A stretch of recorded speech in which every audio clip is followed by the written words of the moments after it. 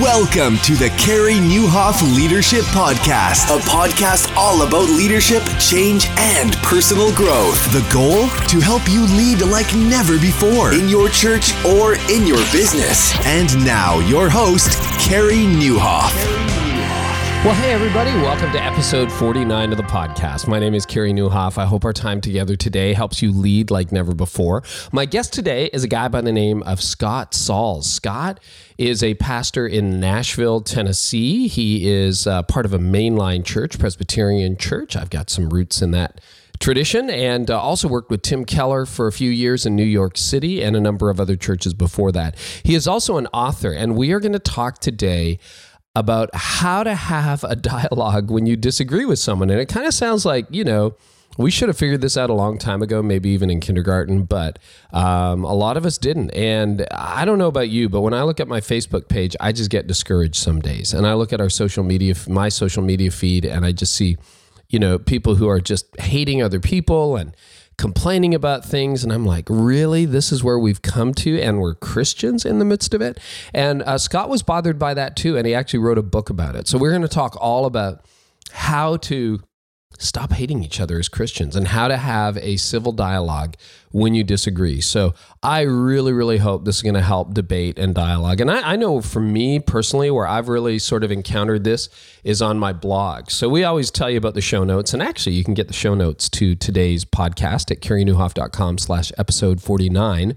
But that blog, the careynieuwhof.com, is a lot more than just show notes. It's where I write, where I've done writing for years, and I try to help leaders. And we don't talk about it a lot on this podcast, but if you've never hopped over to the blog, I would love for you to do that. I know a lot of you found the podcast via the blog, but maybe it's the other way too. You just stumbled on the podcast, and now you're like, oh, I didn't know you wrote. So yeah, I do write at careynieuwhof.com. And there's a big debate in blogging circles this year about whether or not to allow people to comment. And I know a couple of people I really respect who write have just gotten rid of comments altogether because they're so tired of picking through the trash of the trolls who get on there and start, yelling at people. And I've banned certain people from my blog, like, you can't ever come back. You are banned. Your your website's banned, your address is banned, your email address is banned. Like, they're just toxic people, and they can't play on my site. And you might say, well, isn't that against free speech? Hey man, if you're at my house for dinner and you start like dressing down somebody across or insulting them or being rude, I'm going to ask you to leave. Like, you can disagree, but you don't have to be disagreeable. And I'm really excited about this episode because I think it's going to help us, hopefully, in some way, maybe find a civil voice. And I know you can't control the trolls, but here's what you can do. You can be civil. And this is my little encouragement, my little editorial. For all of you who are moderate, and I think like the vast majority of people who read my blog are like reasonable, awesome people. The vast majority of people I know who listen to this podcast are like incredible people. You just need to speak up. You need to get into the flow. You need to say something that like a normal person would say or a good person would say. And you just need to say it rather than being silent. And I think we can take back the dialogue. That's a bit of a little editorial thing. But, I do hear from a lot of you. I hear from a lot of listeners via email, via comments on my blog. And the reason I haven't shut them down yet is because there's too many good people. And so sometimes it's worth having to ban the odd person and even get some help in getting rid of the bad or offensive comments just so that the good people have a voice. So, hey, good people, thank you, and use your voice. And I think when you think about disagreement in your church or disagreement in your community or online, guys like Scott are really going to help us find our voice. So that's my little editorial for today. And I don't know. I think a lot of you would probably agree with that. So just, if you're a good person, speak up. Speak up from time to time. We need to hear from you. We need your voice. The church needs your voice. Faith needs your voice. The interwebs need your voice. We need your voice. So say something good. Okay. And if you haven't yet registered for the Orange Tour, I'd love for you to do that today because I'm going to be in a bunch of cities this fall. Let's see, going to be in California, in Nashville, in Atlanta, in Seattle, a couple cities in Texas, Dallas and Austin, and a few other places. I would love to meet you. And we are going to be gathering senior leaders and ministry teams to talk about how to impact the next generation. Registration is still open. Space is going fast, though. So if you go to orangetour.org, you can register today. It's very economical. In fact, you can probably even afford to bring your whole team. And I would love to meet you this fall on the Orange Tour. So orangetour.org, you can go directly there or just go to the show notes, carrynewhoff.com/episode 49. You'll find everything there. And in the meantime, without further ado, here's my awesome conversation. Well, I don't know whether my conversation was awesome, but here's an awesome guy you want to hear from. His name is Scott Sauls, and he's going to tell you and me how we can have a more civil dialogue, which is what I think we need. Well, I am super excited to have Scott Sauls with me on the podcast today. Scott, welcome. Thank you for having me. Hey, it's great to connect with you. And you just recently released a book. Tell us about that. Yeah, the book is called Jesus Outside the Lines, A Way Forward for Those Who Are Tired of Taking Sides. And it was a project that was just birthed, I guess, out of a growing sort of restlessness about, things that I, was observing just in terms of how conversations are being had publicly on contested issues like politics and sexuality and various, teachings of historic Christianity that we all struggle with. And just wanted to sort of put something down and something out there that might hopefully help to contribute to a more gracious and civil way of entering into and engaging those types of discussion. Yeah, now you've been in leadership for a few years now. You are the senior pastor of Christ Presbyterian Church in Nashville. Before that, you worked with Tim Keller at Redeemer in New York City. And before that, a couple of other churches that you were involved with. Have you seen the dialogue change over the years, Scott? I mean, do you think it's worse now than it was or more polarized now? Or you think maybe the dialogue was always polarized? It's just now that people have publishing tools like Facebook and social media, it just seems more polarized. Boy, I think it's always been an issue in the human heart to sort of take sides and for our defenses to go up. I mean, you go all the way back to the Garden of Eden, and that's what happened with Adam and Eve when disaster entered the equation for human existence, when the forbidden fruit was partaken of, and immediately Eve started blaming the serpent, Adam started blaming Eve, and then Adam started blaming God for giving Eve to him. And there's posturing and self-justifying behavior all the way back to the Garden of Eden. So I don't think it's anything new. I do think it's more pronounced in public, and a lot of that has to do with, to your question, social media, the rise of the internet, and how easy it is to get our outrage out there for the public to consume. and Slate Magazine even did a piece at the beginning of this year identifying 2014, this year behind us, as the year of outrage, and it just chronicled all the different things that we're mad about. And it's interesting that we were getting ready to release the book when Slate came out with that, and I was like, okay, I guess we were kind of onto something when we entered into this project, and I didn't know that outrage would become such a topic, and now everybody's outraged about outrage, and so it just keeps going. But I just want to turn my own heart back to, and anybody who will listen to me, to where the scriptures calls Christians in particular to lead in this regard, in terms of entering conversations, that can potentially be heated because there are differences of viewpoint, but to do so in gracious and disarming and life-giving ways, and in some way that communicates, I love you, I want to be your friend, and our differences of opinion and viewpoint don't change that. In fact, they make me want to engage with you more if we disagree with this or that. And I think Christians are uniquely resourced to and called to having integrity in our convictions on the one hand, and holding to what the things that we believe as we get them from the scriptures and the life and the way of Christ. and not in spite of our strong convictions, but because of our strong convictions about Jesus, to be the kind of people who genuinely love, listen to, and serve people who don't share our convictions. Yeah, see, that's a little bit unique, because I think where people get into trouble all the time is when we say, well, we've got really strong convictions, so listen up. But you make the argument that, well, no, because we have strong convictions about Jesus, we're able to engage in a very, very different way.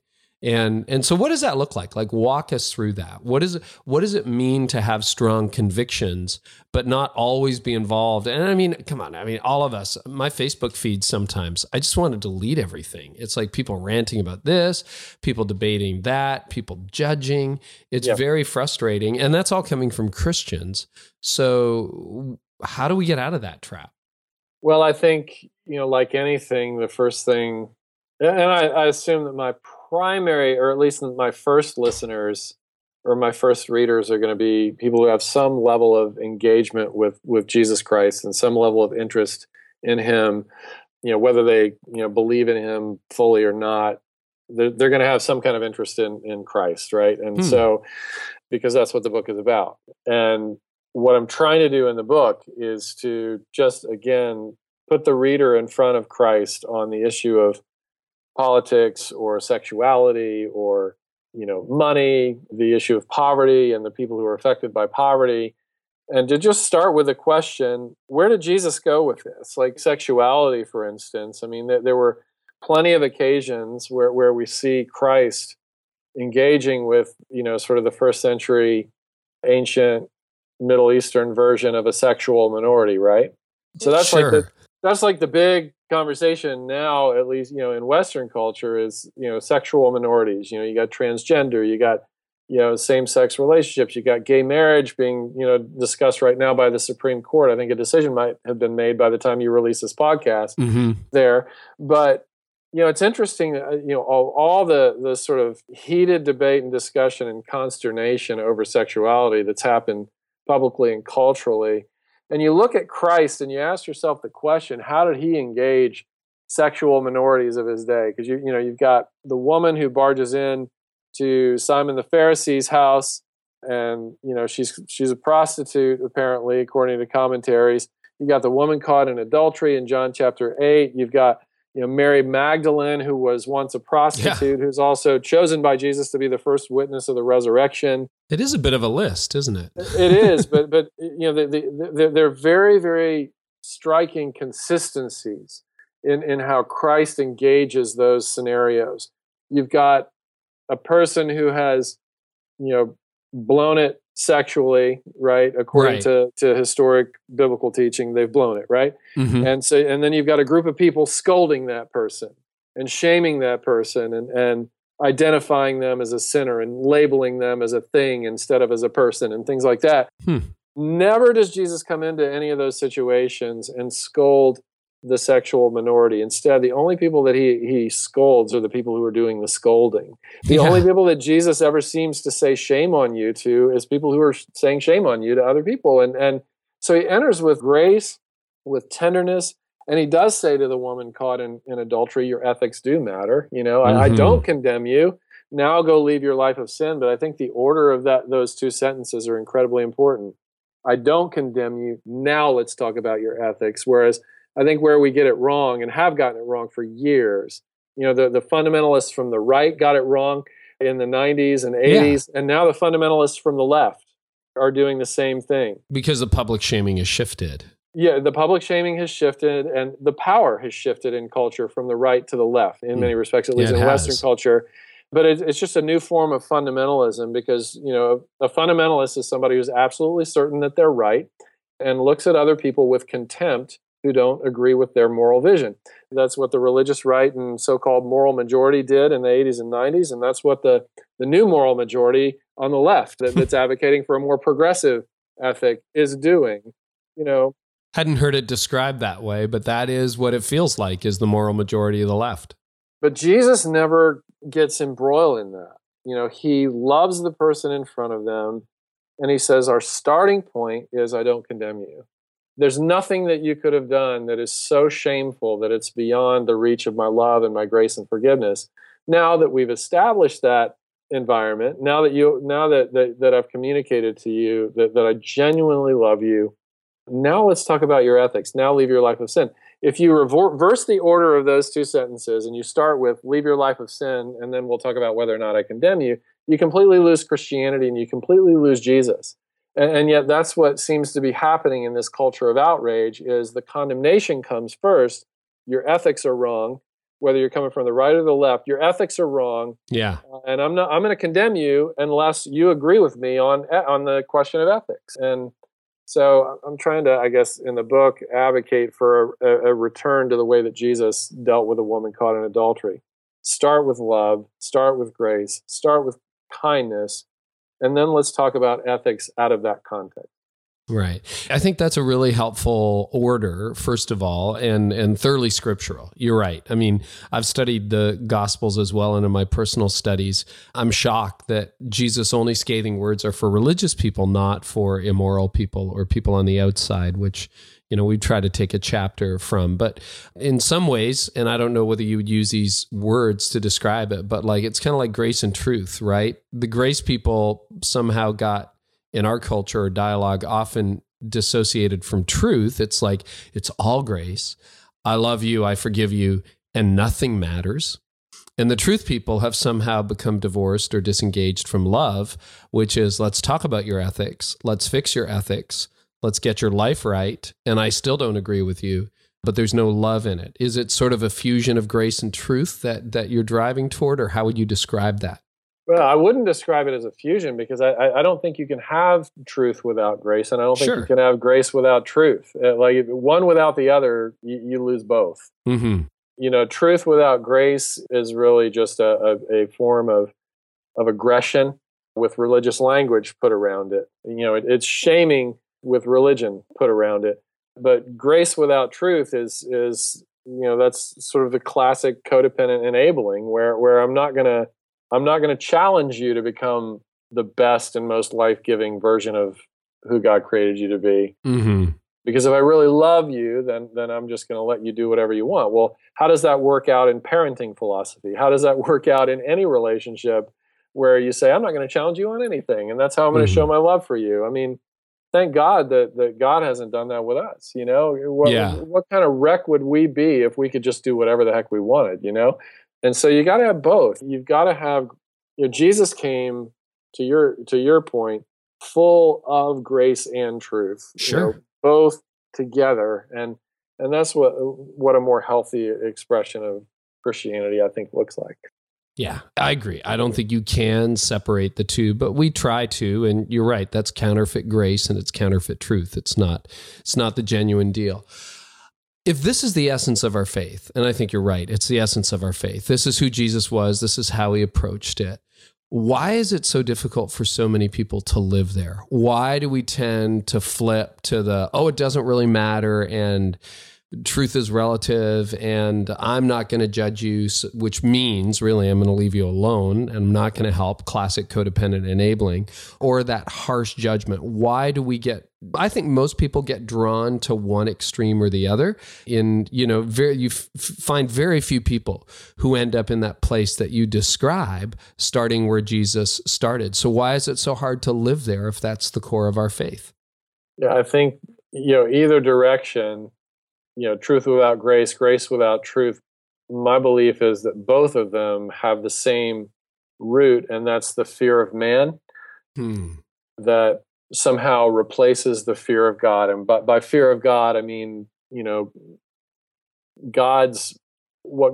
how God sees us matters more than anything else. That when I say the fear of God, that's what I mean, because that's what I think the Bible means, that we get our significance, we get our esteem from what God thinks.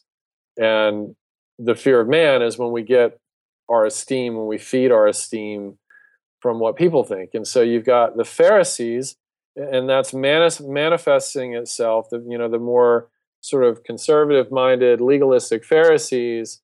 You'll notice when you look through the Gospels that they cannot tolerate being criticized or challenged. They want to throw Jesus off a cliff when Jesus calls him out on anything. They say the solution to that is let's find a cliff to throw him off of. Let's plot for his death because he's critiquing us, because the Pharisees' identity is so bound up in being right. And that has so much to do with how they appear before other people. Jesus in the Sermon on the Mount, he's saying, don't pray in order to be seen by other people. Don't give in order to be, don't even let your left hand know what your right hand's doing when you're giving. Do all that in secret between just you and the Father, and that's completely contradictory to the Pharisees' whole way of doing things. Sure. When they fast, they look mournful, so everybody will know they're fasting, and so that has its root in the fear of man, just like cowardice does. The fear of challenging you, Carrie, because I see this, or you challenging me because you see this weakness or deficiency in my character.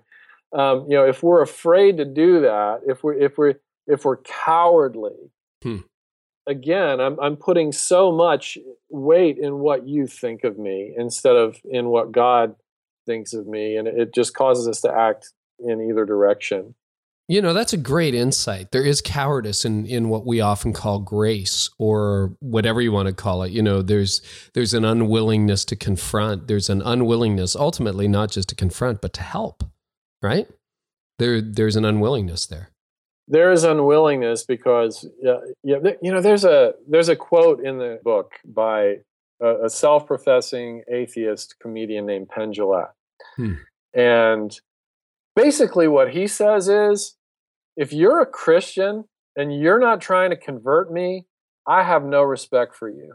And I'm like, don't just take it from a Christian. Don't just take it from what the Bible says. Take it from an atheist who says, look, if you really think that there's a God in heaven who is going to call us all to account for our lives, and you don't tell me that because you're afraid of a socially awkward moment, and he goes on, and this is really insightful. He says, how much do you have to hate somebody not to tell them the hard things that you believe are absolutely true, and it really, I think the unwillingness to loving, and the challenge has to be loving. Like we don't have this sanctioning from the Bible to come after each other with, and policing each other all the time and being harsh with each other, but speaking truth in love is the way that Christ put it.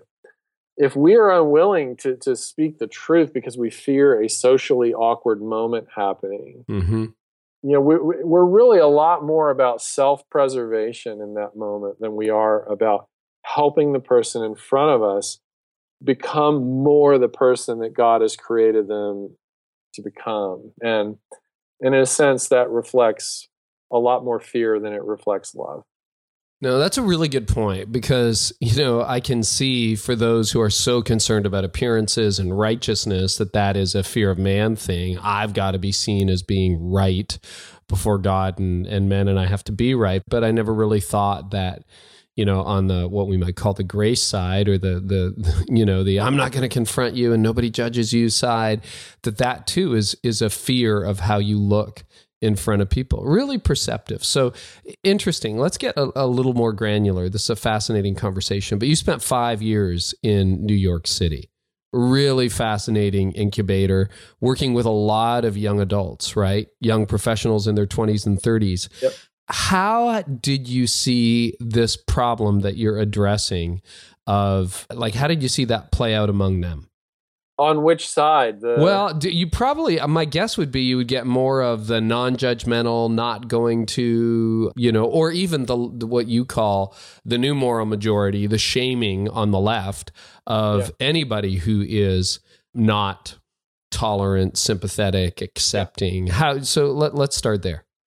That's a good question, Carrie. I think, I think that the sexual ethic was just very pronounced. It's very explicit that, this idea that people should be able to do whatever they want with their bodies. I can sleep with whoever I want, whenever I want. It's just physical. It was just as much inside churches as it was outside of churches. You'd be surprised where you've got actual, people who lead small groups or who, are part of a ministry, serving the poor or what have you, and you come to and they ask you if you'll officiate their wedding, and you say of course, and then you find out in the process of the premarital counseling that they're cohabiting and have been for years and living like they're married in every way for years, and you raise the subject, and it's like, well, yeah, of course, that's what people do. Well, have you looked at the teaching of Christ on sexuality? And well, are you serious about that? And they've been sitting there Sunday after Sunday, message after message. Yeah, and it's a disconnect, and there are few people who are more bold than Tim Keller in speaking about the I guess what I would refer to as a graciously historic view of biblical sexuality. But it's almost as if there's just this disconnect, like, but really, like, you didn't really mean that. You really still believe that, and I'm like, well, yeah, and I've seen a lot of disasters happen when people decided they weren't going to believe it and embrace it, So how do you have that conversation? Because I think there's a lot of leaders who live in fear of that conversation, or it very quickly becomes polarizing, or, well, we're just going to agree to disagree. How do you go there? Because that's what that's what you're passionate about. I'm just fascinated by that. Yeah, I'll just throw it out there. Sure. It's always going to I've been in pastoral ministry. I talk like I'm an old man, and I'm not. I've been in pastoral ministry for about 17 years. Sure. In my experience, a grace without truth, I'm not going to challenge, ethics that are inconsistent with Scripture. And I'm not just talking about sexuality. I'm talking about everything. Your use of money, your relationship with food, whatever. If I am not willing to go there with you, and if I kind of let it go, it always gets worse. Every time it gets worse and more dysfunctional, not less. Grace is not a license to sin, and it's not a license to just create your own path. It's the freedom that God offers us. Grace is to submit and surrender to Him, knowing that His design is for our flourishing, whether we understand it or get it or completely or not. It is God's law, God's ethics are for our flourishing, not for our harm. And that's what true freedom is. Mm-hmm. The ability to do whatever the heck you want is not freedom. That's bondage. No. True freedom is the freedom to surrender in every way to Christ. But it always goes wrong also if you flip to the other extreme and just legislate behavior and pound it in without any reasoning, without any gracious conversation. But what we do is basically, on the one hand, we've got to be kind and gracious, and if people don't agree with our ethics, we've got to figure out a way to genuinely love, listen to, and serve people, whether they agree with us or not. Period. Mm-hmm.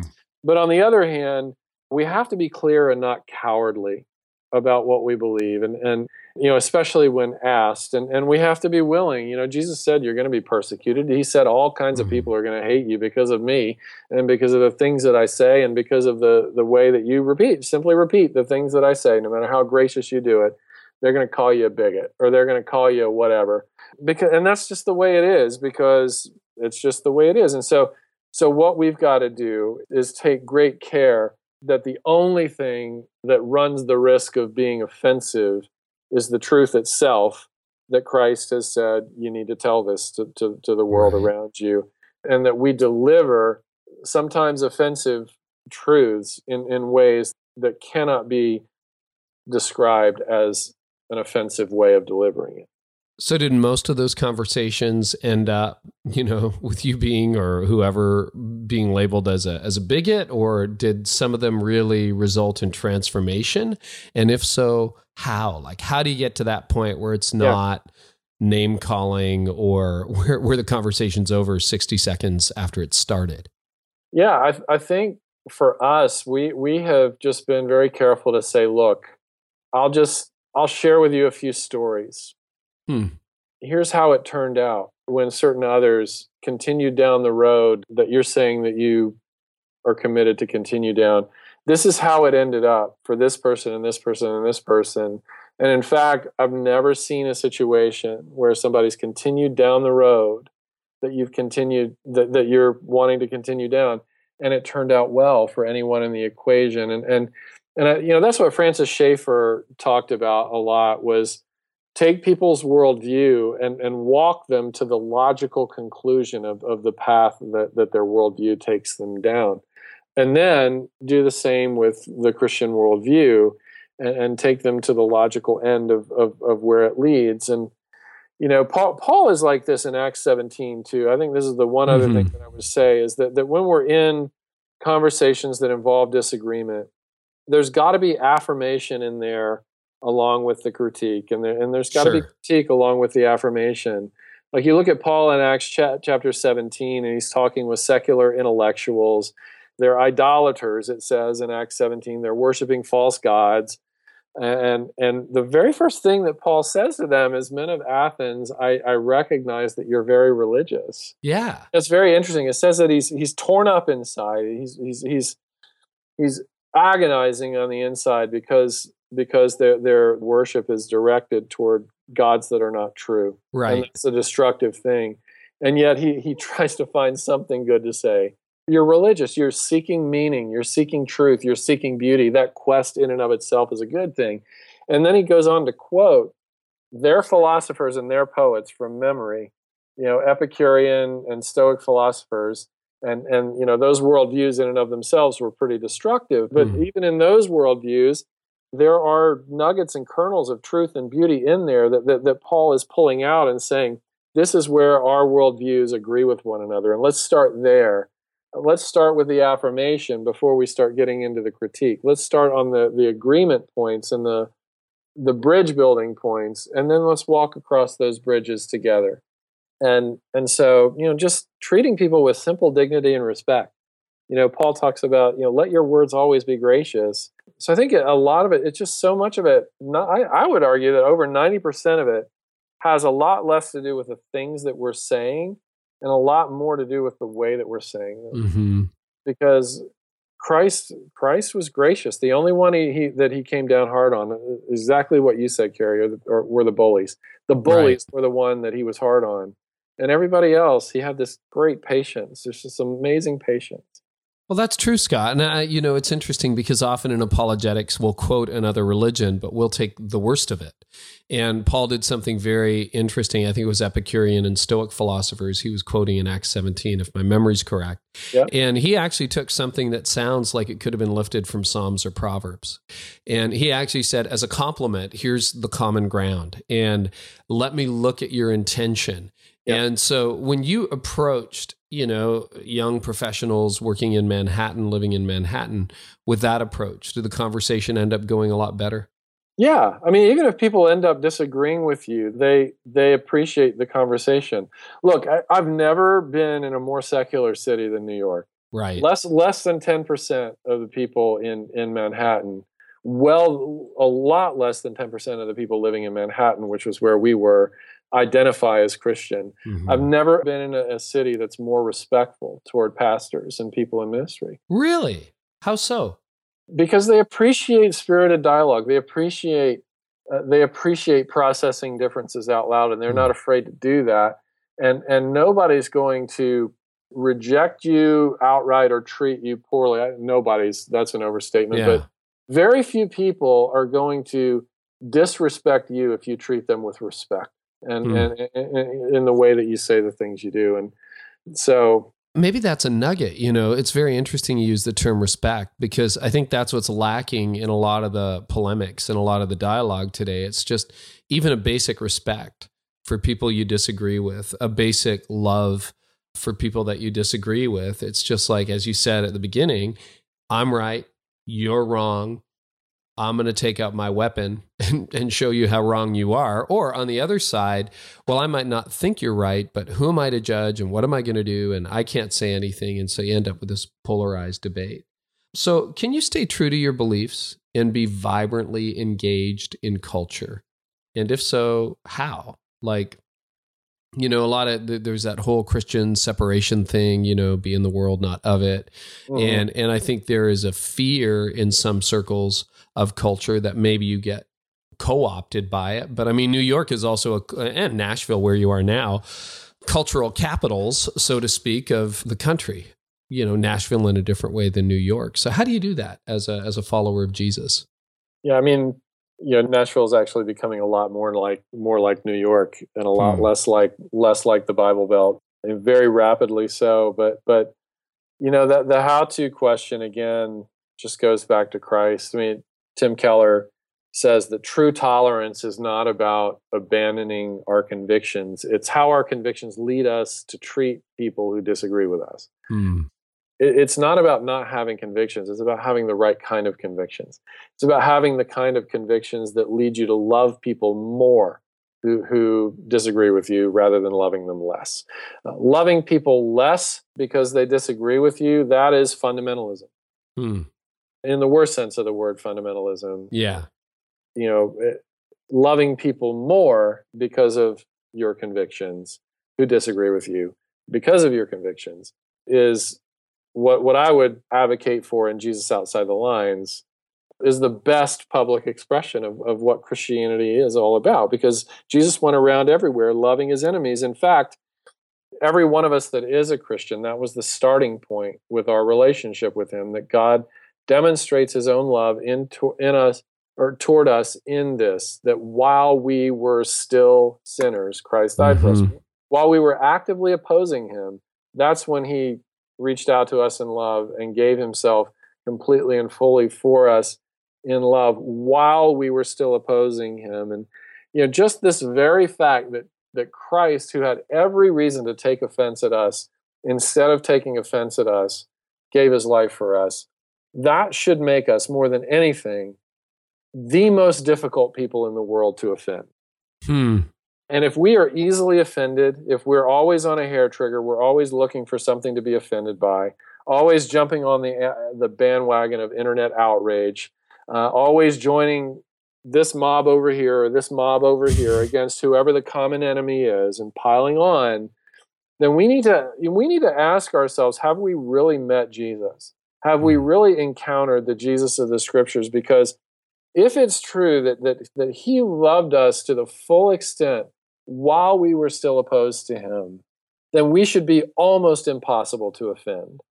And we should be very, very unoffensive as human beings in the way that we carry ourselves and in the way that we treat other people. I mean, Peter said it this way: live in such a way that nobody can say anything bad about you. Yeah.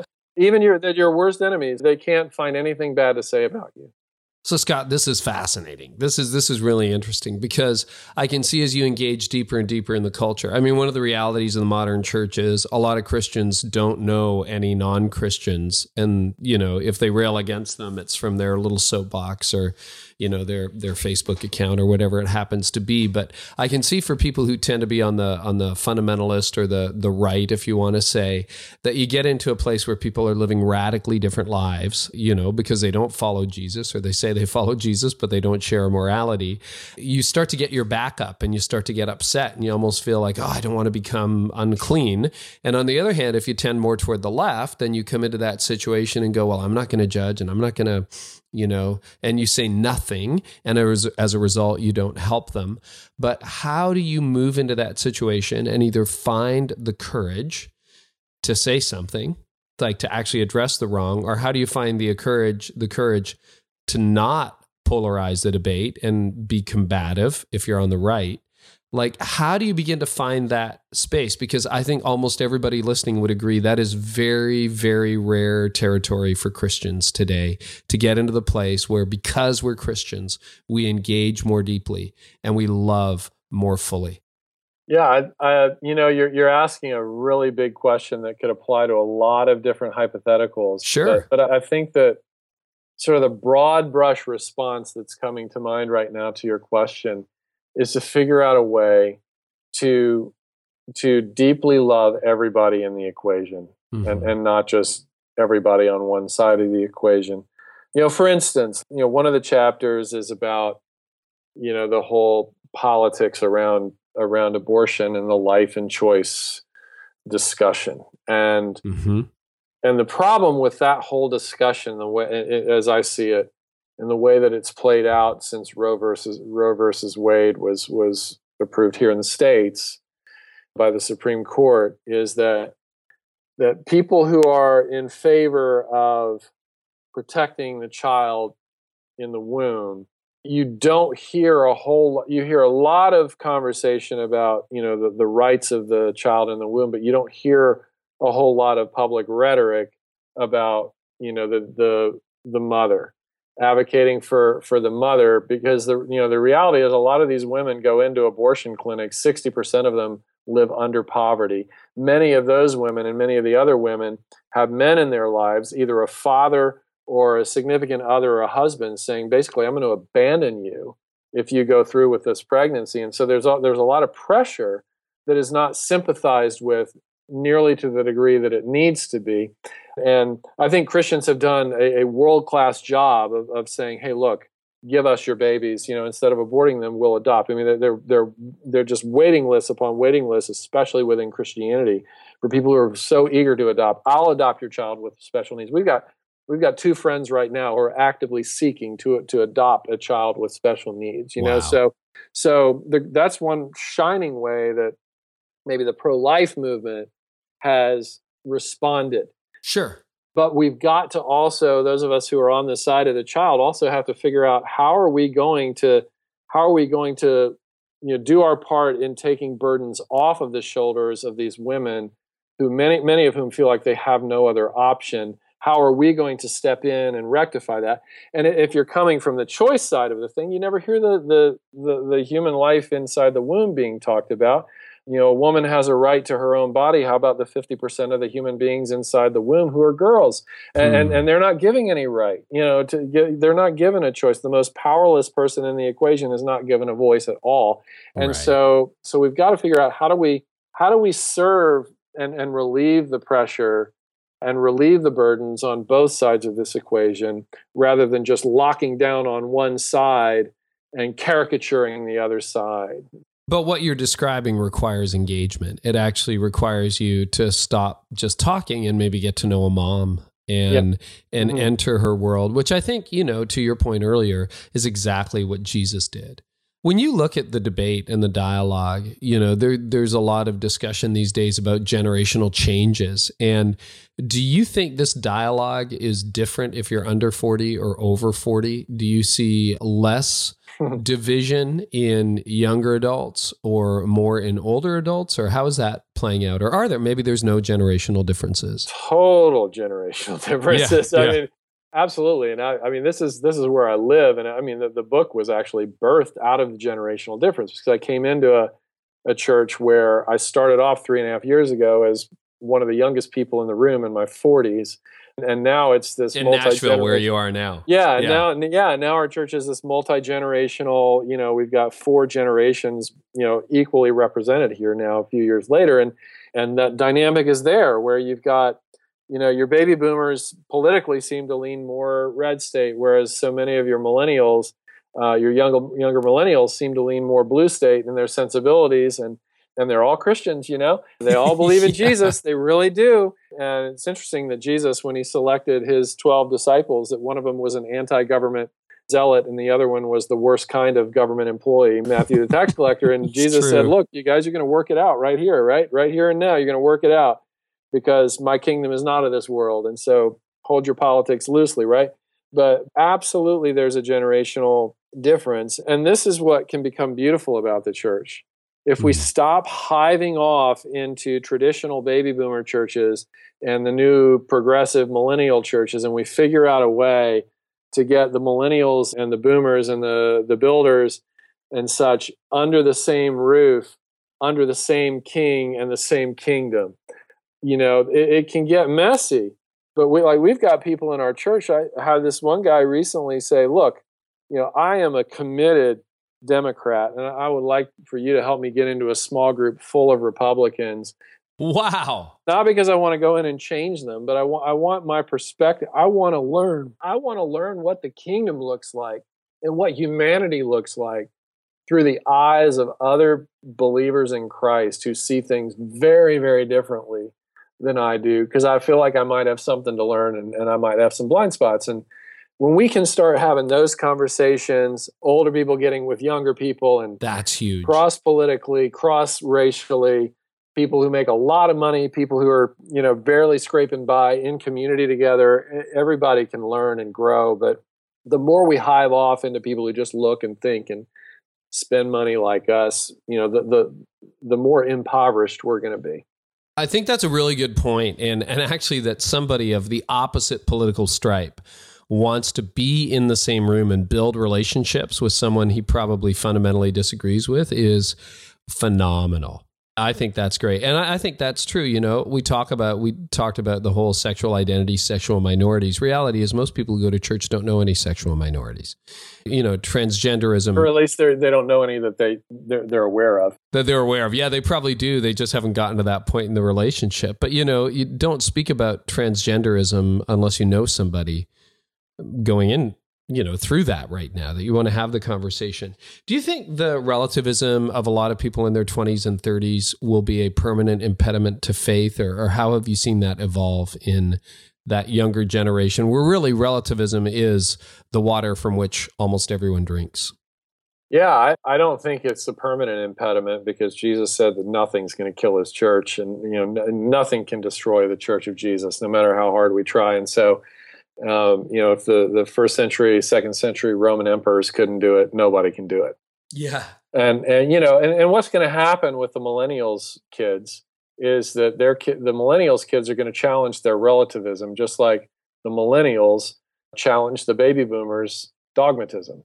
Every generation comes along and corrects. And I think this is a prophetic gift in many ways that God gives to each generation, is the next generation comes along and corrects the brokenness and of the previous generation, and hopefully the previous generation will have an awakening and repent. But I think that's going to happen to millennials, because it happens to every generation.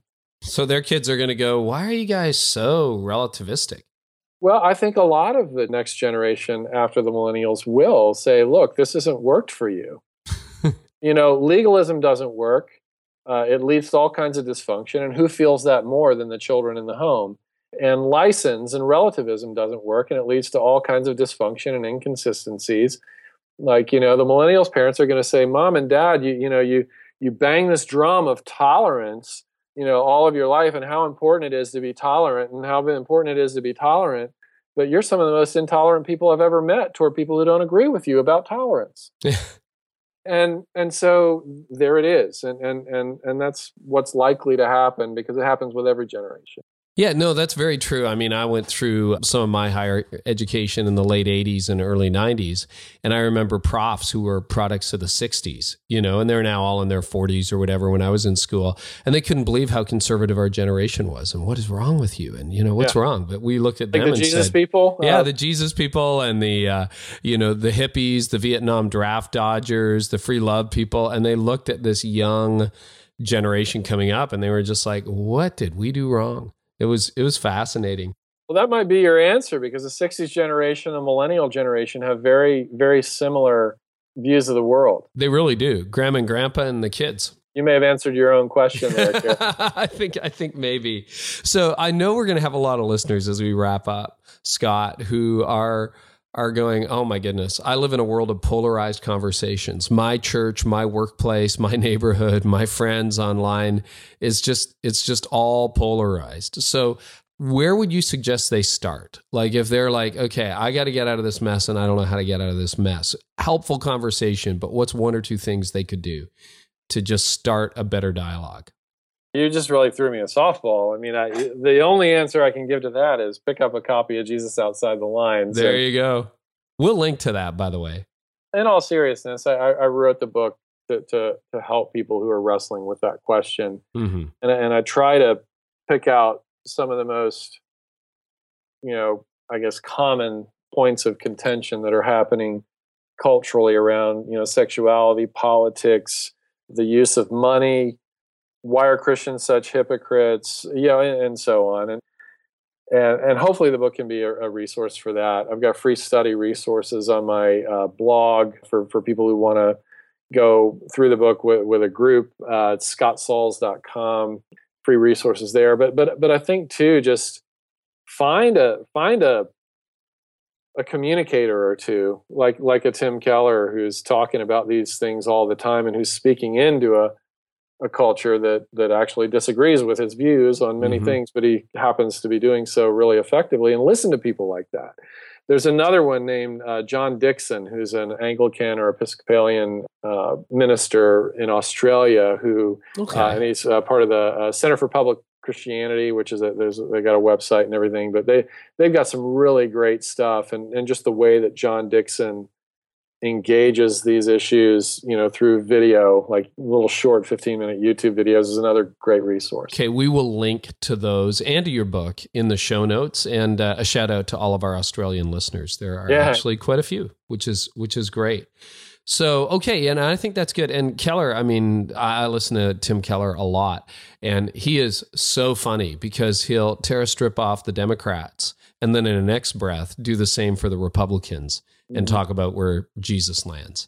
And just brilliant at it. And in a way, too, I mean, he is a baby boomer. Tim's in his 60s, but has a real connection with that next generation. I mean, Redeemer is full of 20 and 30-somethings, which is super cool. Another one to watch is John Tyson. Yes. Sort of an up-and-comer in New York City, good friend of mine. I just, when I introduce him to people, I introduce him as New York's next Tim Keller. Except he's different. He's not trying to be Tim. He's just uniquely himself. And his whole movement, Trinity Grace Church and Center for City Renewal, is also just an incredible resource for people. Yeah. And he's somebody I've been listening to as well. Just a great leader. So yeah, and I think you find that middle way. You really find that middle way, or the third way, or however you want to put it. Easiest place for people to find you, Scott, online? ScottSauls.com. That's SCOTTSAULS.com. I write a weekly blog there, and there's a whole resource section for using the book productively with others. Scott, I want to thank you so much. Really appreciate your time today, and thanks for helping us get away from the polls. That's a good thing. Okay. Thanks, Carrie. Appreciate it. Okay. All right. Hey, that was so encouraging just to hear that. And I don't know what your takeaway was. I mean, for me, just to know that somebody cares about this and is willing to write about it and show us that third way is awesome. I just think that's great. And so again, if you're a good person, make sure you comment somewhere civilly today. That would be a huge gift. So if you want more information, you can find all of Scott's personal links and more about his book simply at careynieuwhof.com/episode 49. And we'd love to hear a comment from you too. Maybe, you've got something you want to add to this discussion. We would love to hear from you. You can leave a comment in the blogs because I have still left comments open on my blog for people like you. So that's awesome. Hey, next week we are coming back. We are you ready? Episode 50 already. Wow. We are coming up on a year, and you're going to hear from Barnabas Piper. And Barnabas is going to talk about growing up as a pastor's kid. Now, he grew up as a pastor's kid, but he also grew up in John Piper's home. That's right. Barnabas is John's son. And he wrote a really fascinating book a couple years ago all about growing up as a pastor's kid. We're going to talk about his experience, what it was like having a famous dad as a preacher, and what it was like, because I know a lot of pastors listen to this podcast, what it's like to grow up in your home. Barnabas is honest, he's real, he's authentic, he's a 31-year-old leader in his own right now. He has his own podcast, actually. We'll do all the links next week, but I think you'll really enjoy it. That's episode 50. Best way to make sure you don't miss it is to subscribe. It's free on iTunes, Stitcher, and TuneIn Radio. Thank you for leaving reviews and ratings and sharing the messages that help you with your friends, helps get the word out. And we're back next Tuesday, and I can't wait to have that conversation because I really hope it helps you lead like never before. You've been listening to the Carey Nieuwhof Leadership Podcast. Join us next time for more insights on leadership, change, and personal growth to help you lead like never before.